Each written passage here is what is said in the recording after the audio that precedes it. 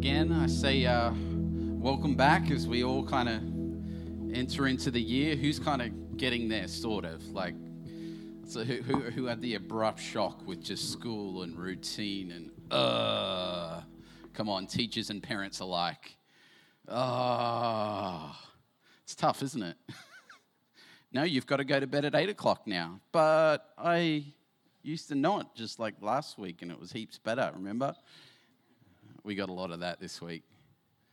And but it's going to be a good year. Who kind of feels it? I'm liking the vibes of 2020. First off, it's an even number. It feels right. It always feels better on an even number. Is anyone else kind of like that?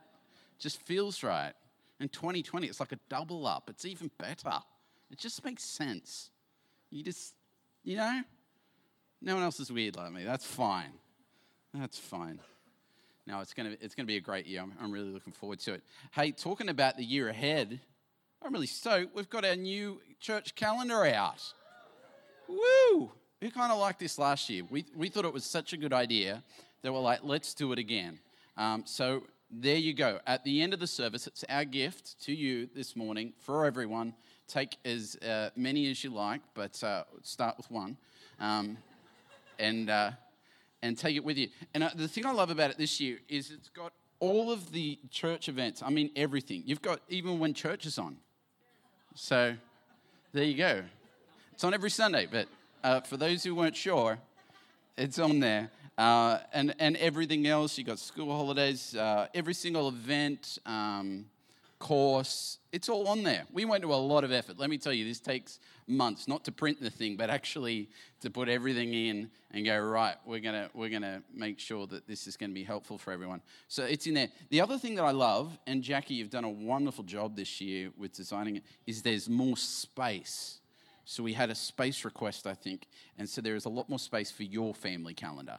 So you can put everything in there. So make sure you get that as you exit today and take one. Give it to a friend. Say, God, people, purpose. There you go. That's the thing. So that's waiting for you. The other thing I wanted to direct you to is these little guys. These are, again, something that we did last year that we thought are useful. There's a whole, on that back bookshelf there, as well as looking very pretty, there's all these various cards. Now, they are there for you, okay? So if you want information on youth, guess where you go? Calendar or youth. If you want real men, I want to know when the men's ministry events are on. You go to this guy. This is going to be difficult. There we go. Real men, every woman. Dedications. I had Jürgen come up to me. He says, I'd love to dedicate my child. Well, all the dates are there. Look. Oh, are you all impressed? All in nights. We've got our first one on this Tuesday night. So we run them every month along with our church prayer. All the dates are there for you. These are new ones. So this year we've also put, for those that want to grow and not like this way, but in your heart and life and spiritual maturity, that kind of thing. If you want to grow, I actually thought this morning, I was wondering if I was taller. Have you ever had that thought? Like, do I wish I was taller? I was like, no, I'm fine with my height. I don't know. It was just a weird thought I had driving past Newcastle Beach. But grow. Where was I going? This is a really great idea. So that's if you want to grow in your faith and in your understanding of Jesus and Christianity. There's Alpha, Christian Essentials, Valiant Men, Discover You. I love that course. That's starting very soon for anyone that kind of wants to figure out their purpose in life, how they're made up, personality, passions, everything that's coming up. So you can grab that one if you want to grow. If you want to develop yourself, so if you kind of feel like there's a little bit of leadership potential upon your life, then you grab that guy. I want to develop myself. Isn't that helpful? Why don't we give the team a big hand? I think that's fantastic. I love helpful things. It's very good. 2020, here we go. Are we ready for the word this morning? Actually, one was saying that one other thing I want to promo that's in there, groups is starting very soon. February 10th is groups week. So in our church calendar, you'll see every second week is groups week. And that means basically interest groups, connect groups, dinner parties, they're all happening that particular week. So if you're interested in being part of a group, and groups are this, okay? This is our posture for us as a church. Groups are about people finding friendship. more than anything. Everyone needs friends, right? And we gather around common interests, and it's also very useful to gather around in terms of learning about Scripture and also praying together. And so that all happens in groups. So if you want more information about that, see Pastor Dan. But also on Tuesday night, you're running an info session, aren't you? So if you are interested in running an interest group, maybe you've got a particular hobby that you like that you would feel would be more beneficial if others were included. Well, go and see Daniel and say, you know what, I'm willing to start up my puzzle group and share it with other people. Doesn't matter how sexy it is, you can do it. You a puzzler? I don't mind a holiday puzzle. This is a new thing for me. You've done one? Congratulations. Everyone give Mel a hand. And if you want to join with Mel in completing a puzzle this year, that's 2020 goals, go and see Mel. She's starting a puzzle group. Don't look puzzled. Oh, that's a Murray Halliburton joke just there. Thank you, buddy. There you go. Where is he?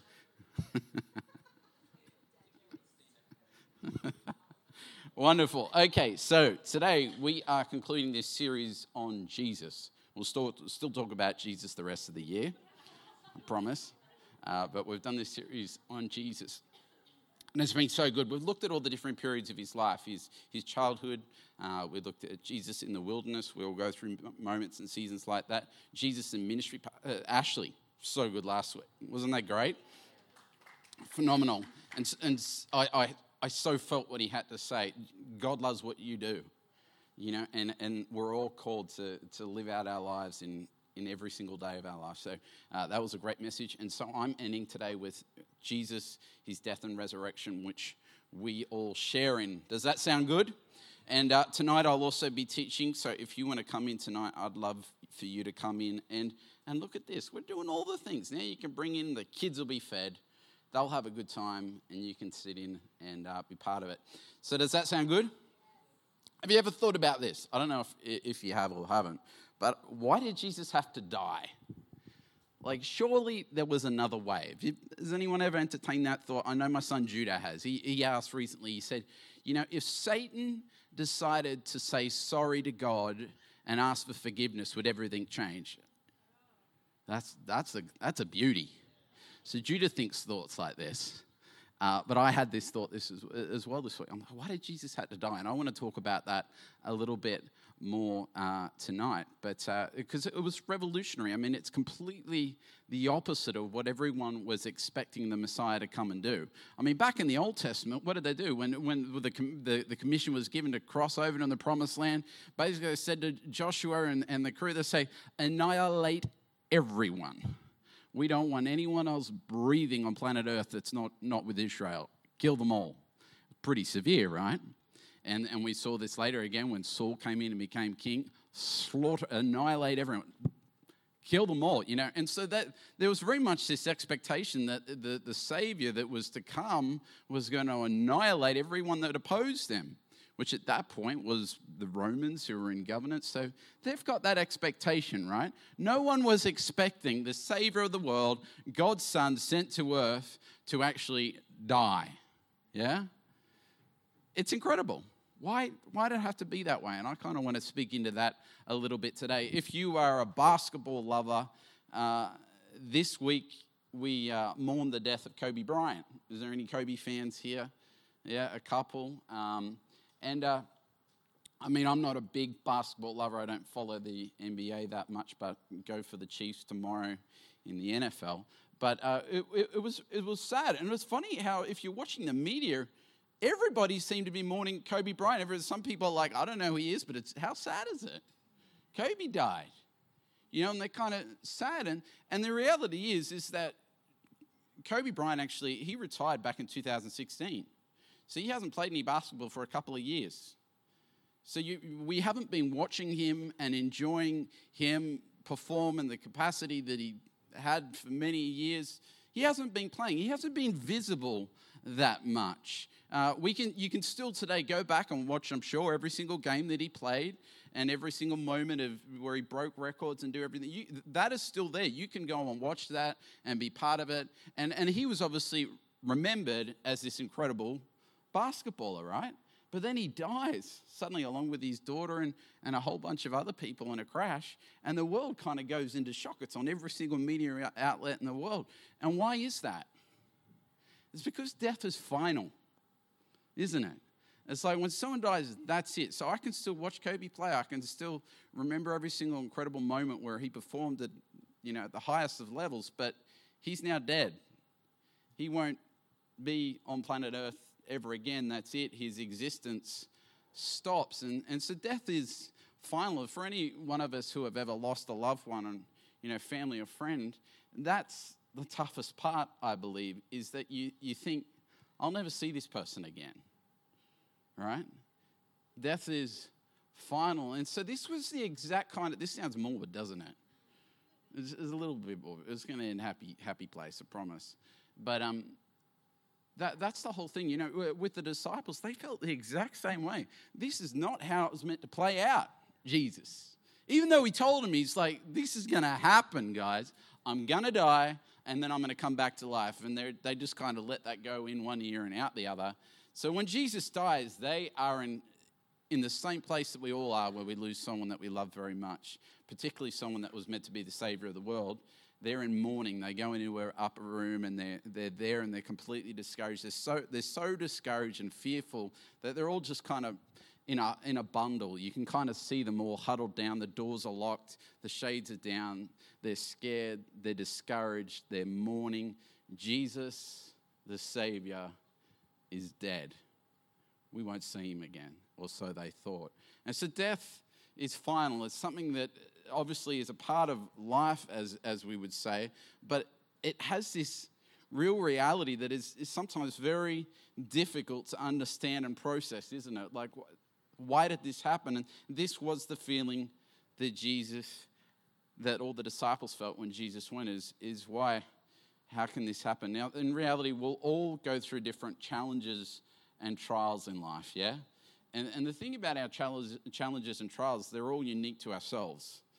Every one of us, while we might go through a particular similar kind of circumstance, the way that we feel it and process it is different. But when someone dies, again, that's final. And so when Jesus died, it's just like all hope is lost, all hope is gone.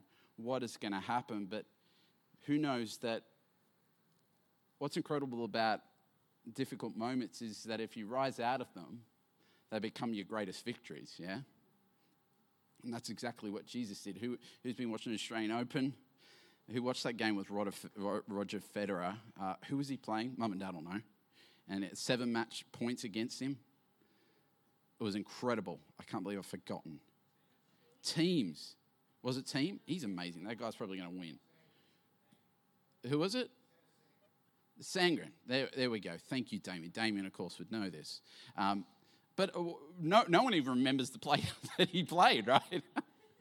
I didn't.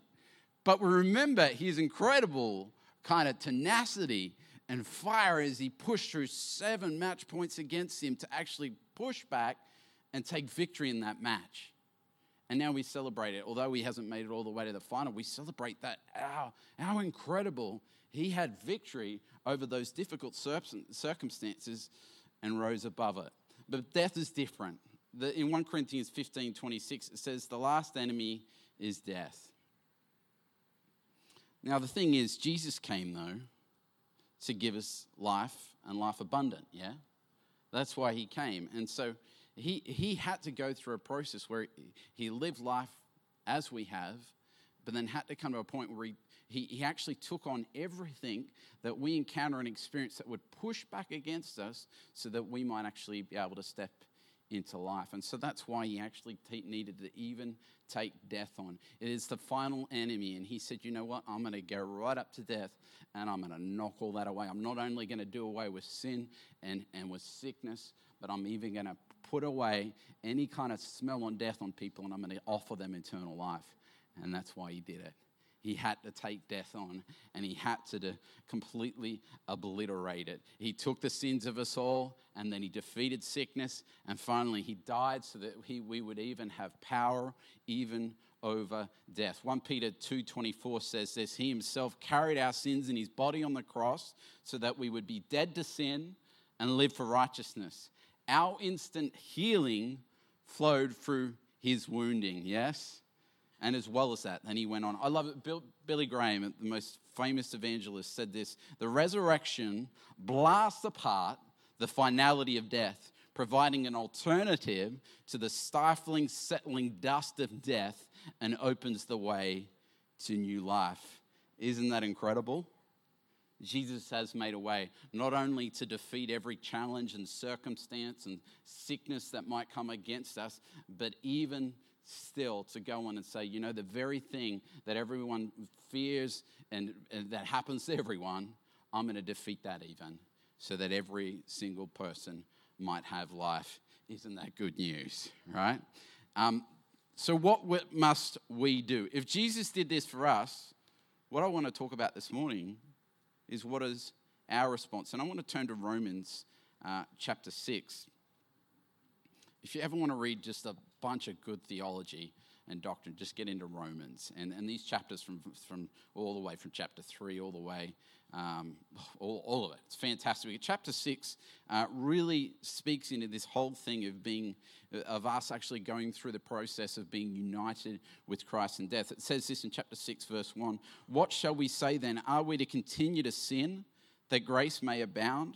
By no means. How can we who have died to sin still live in it? Do you not know that all of us who have been baptized into Christ Jesus were baptized into his death? We were buried, therefore, with him by baptism into death, in order that just as Christ is raised from the dead by the glory of the Father, we too may walk in the newness of life. For we have been united with him in a death like his. We shall certainly be united with him in the resurrection of life like his. For we know that our old self was crucified with him in order that the body of sin might be brought to nothing, so that we would no longer be enslaved to sin. Isn't that awesome? Can everyone say, how good is that? Amen? This one verse in this whole incredible passage, though, really, I felt kind of like, what? Verse 5, it says that we're united in Christ's death and resurrection. I mean, it's almost kind of pompous of Paul to say this, isn't it? Like, Jesus Christ, the Savior of the world, who he went to the cross and he did the act that only he could do for all of us. And here he's saying, you know what? You and I, he's talking to the Roman church, and he said, you and I are actually united with Christ's death and resurrection. I mean, this is absurd. How can we be united with him? We weren't there with him. How could we be there? But he's saying here that we can be united with him. How can this be possible? I want to go back to the cross to kind of figure this out. Does that sound good? Luke 23, and where we pick it up is Jesus he's gone before Pilate. He's been given his sentence to be crucified. He's been whipped and tortured, basically. And now he's got this cross, and he's taking it up to Golgotha, and he's about to be crucified.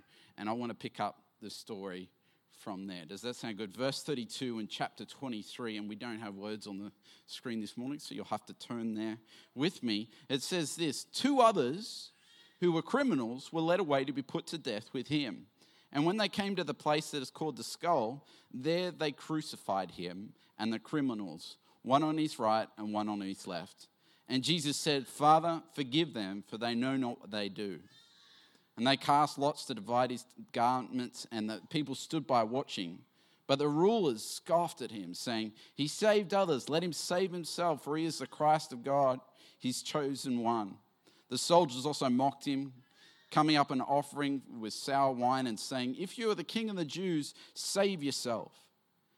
There was also an inscription over him, This is the king of the Jews. One of the criminals who was hanged railed at him, saying, Are you not the Christ? Save yourself and us. I think this is obviously one of the most incredibly difficult moments. Jesus not only is being crucified, he's dying in the most painful way that any human can die, but he's got everyone around him just absolutely giving it to him. hurling abuse. He's got the civic leaders, he's got the religious leaders, he's got the soldiers, the military, the police per se. They're scoffing at him. And then he's even got two people either side of him, and one of them, a criminal, is also hurling abuse at him, just absolutely giving it to him. If there was anything that you might just look for in that moment, it would just be a little bit of compassion, a little bit of love, and he's getting none of that. All he's getting is hatred, and he's being mocked and being told everything that you don't want to hear when you're in the most difficult moment. But the thing that I find so fascinating is that Luke actually records here that Jesus was crucified with two others. Now, Jesus Christ, the Messiah, without sin, Luke mentions that he's being punished, he's being crucified with two convicted criminals. I mean, surely this is the kind of information that you could leave out.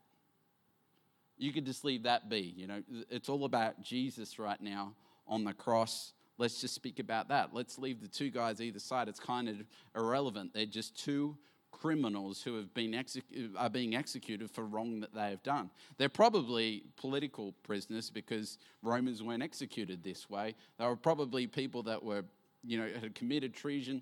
These are people that very probably have done very bad things. And Luke decides to mention that they're there. I mean, I think leave out the details. Let's speak about Jesus. But I think Luke does this because he wants to draw out exactly something that really speaks to us even today. Amen? I love this, that while Jesus is getting hurled all this abuse, he says this. He says, "Forgive them, for they know not what they do." But here's Jesus, God's perfect Son, offering forgiveness to every single person present. He's saying, forgive them. While their cries and their words of abuse are screaming at him, he says to them, you know what, forgive. You actually don't understand what you're doing. And so I release forgiveness. I think this is astonishing. You got to remember, he's struggling with the same kind of feelings that we would have, that the feelings of complete, I've done nothing wrong. That would have been, why does that have to happen this way? He even asked God, his Father himself, he said, isn't there another way? There's got to be another way. But there he is, and he speaks these words that are so powerful that change all of our lives today. He says, you know what? Forgive them. I don't hold them on their words. I offer forgiveness. And Jesus speaks this out. What I find really incredible, though, is in this last passage in verse 40. And he says this. And this is when the criminals, the convicted criminals, either side of them, speak to Jesus. But the other rebuked him. Verse 39. One of the criminals who were hanged railed at him, saying, "Are you not the Christ? Save yourself and us." But the other rebuked him, saying, "Do you not fear God, since you are under the same sentence of condemnation? And we indeed justly, for we are receiving the due reward for our deeds. But this man, he's done nothing wrong." And he said, "Jesus, remember me when you come into your kingdom." And he said to him, "Truly I say to you, today you will be with me in paradise." See, this is incredible. While Jesus offers forgiveness to every single person standing before him, and while he offers forgiveness to every single person in all time, he offers it freely. There's only one person this day that actually receives it. Have you ever thought about that? One person that actually sees what's going on. If they were political prisoners, I wonder if they'd actually try to revolt against the Romans, and they were maybe even fighting and believing for a cause where they would overthrow. And Jesus, he should have been right at the center of that, but there they are, all hanging there, being executed in the same way. And one of them starts to say, "Hey, where's this kingdom you were going to raise up? If you really got all this authority, then do something." the thing that's significant about being on the cross is that you've got nothing but your words. All of your freedoms are now taken away. Your arms, your feet, your body is broken. You've got nothing. The only thing you have is your words. And some of you might say, in reading this story, well, of course this one criminal said, you know what? I'm sorry. Because what else has he got to lose? But at the same time, if you've ever been, again, at someone's deathbed, the last thing that we have, the last freedom that you and I ever have is our words. The freedom to actually choose who is Lord over our life. And so one guy goes and he says, I'm not even going to give that up. In this moment, I'm going to hold on to the pride that I have, this little bit of last breath that I have. You got to understand, they can hardly breathe. You die from a sophisticated, what is it? They suffocate. And they've got to rally themselves just to be able to get out some words. And so one with the last bit of breath that he has, he goes, I'm going to hold on to the pride that I have, this last little bit, and I'll die with it.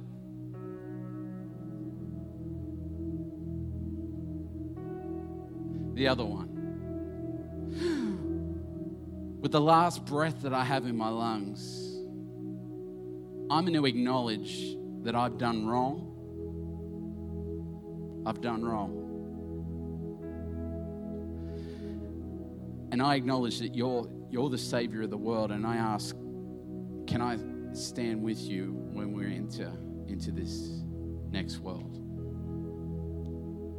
One holds on to the pride, the last little bit of breath that he has in him. He says, I'm gonna hold on to this life that I have, and I'm gonna choose just me, my will. I'll die with it. The other says, not my kingdom come, your kingdom come. The incredible thing is, just weeks earlier, Jesus spoke to the disciples. The interesting thing is, to crucify, actually, if you read in Strong's Concordance, it says to impale on a cross, figuratively, to extinguish, listen to this, to subdue passions or selfishness. There was a second crucifixion that took place here. Can you see that? And it was the crucifying of one's own will. He surrendered.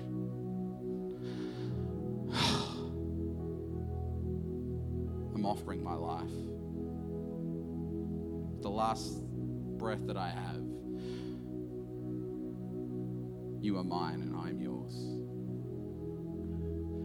In Luke chapter 9, Luke records this, Jesus speaking to the disciples. He says, the Son of Man is destined to experience great suffering and face complete rejection by the Jewish leaders and the religious hierarchy.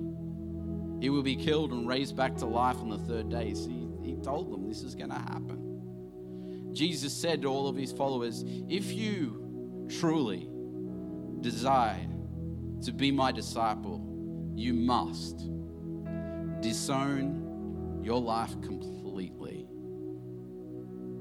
Embrace my cross as your own and surrender to my ways. If you choose self-sacrifice, giving up your lives for my glory, you will embark on a discovery of more and more of true life. But if you choose to keep your lives for yourself, you will lose what you try to keep. You must disown your life completely. And then you'll embark on a discovery of life that goes from more to more to more. One says, I'll hold on to everything, the last little bit of pride that I have. The other, Luke records, says, I'm handing it all over. I'm going to die saying, Jesus was crucified and he offered my life for me.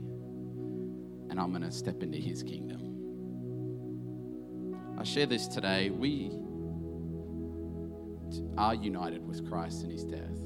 And the way that we share in that is by crucifying our own will and desire to say, Jesus, my life is yours. With the breath in my lungs, I say, Jesus, my life is yours.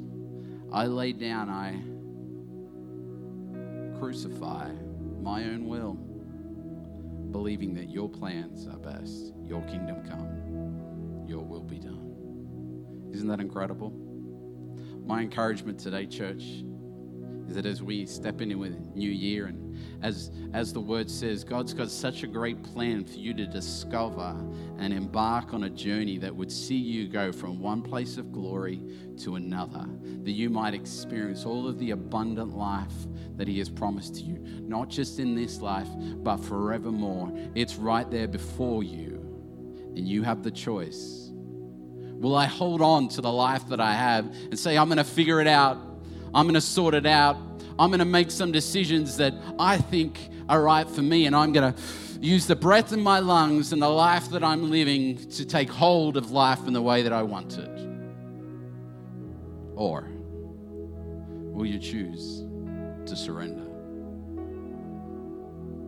We all have the choice today. We're going to take communion today, and I want to encourage us all to take a moment to remember what Christ did. He paved a way. He made a way that we might receive life, and life in all of its fullness. He took death and sin and sickness, and he crucified it. He gave up of his own will, his own desires, to say, for all of humanity, I'm going to offer life, and life to the full. And then he says, your choice.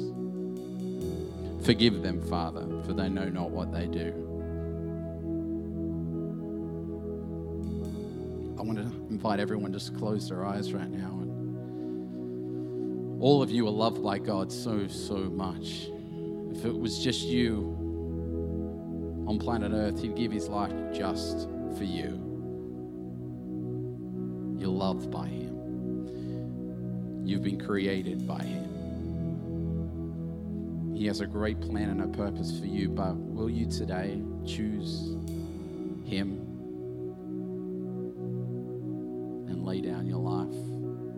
If you're here and you haven't accepted Christ's love, his forgiveness before, in just a moment, I'm going to get you to raise your hand if you want to receive that life, if you want to start a new life where you're free of all of the struggles, the pain, the condemnation, the guilt, to receive forgiveness, to receive life. In just a moment, I'm going to ask you to raise your hand, and I'm going to pray, and something is going to happen in your life that is going to change everything for you. I know it. And secondly, if you today are just saying, you know what? I started to just take hold of life in the way that I want it. I know you've got a plan, but I've wandered off. And just right now, if you want to rededicate your life and say, God, I'm handing it over today. I'm putting my faith in you. I'm receiving your love. In just a moment, I'm going to ask you to raise your hand as well. And I'm going to pray, and there's going to be a shift in your world today. And finally, if you're here and you're saying, you know what, I'm not sure about it all. I've got questions. I can't be sure that I'm going to heaven one day. I want to pray for you as well, because I believe that you can be sure. Through the presence of God inside of you, the Holy Spirit, you can be sure. So all across this place, just while every eye is closed, if you're one of those three people, I just want you to raise your hand really quickly, and I'm going to pray for you, and you're going to experience Christ's love right now. Is there anyone that I can pray for? Just raise your hand really quickly and say, yes, pray for me. Today I want to be sure. Today I want to come back. Today I want to give my life completely to Christ. I want to receive his forgiveness. I want to receive his love. Is there anyone that I can pray for right now, just as we close this service, last few moments?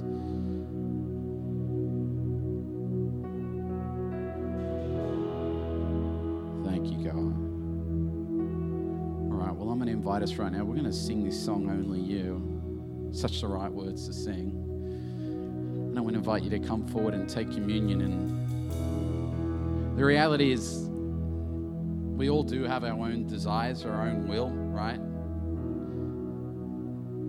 And we need to choose. Even, he says that you must give your life completely. And I want to encourage you in that completely part today. Will you completely, as you come forward and you take hold of the cup and the bread and you remember what Christ did for you, will you today dedicate your whole life and lay down your will to him? Amen. Come on, why don't we stand? Just come forward as you're ready. The ministry team are going to be here. If you want them to join with you and just encouraging you and praying with you, they're going to be present. But just come forward as you're ready.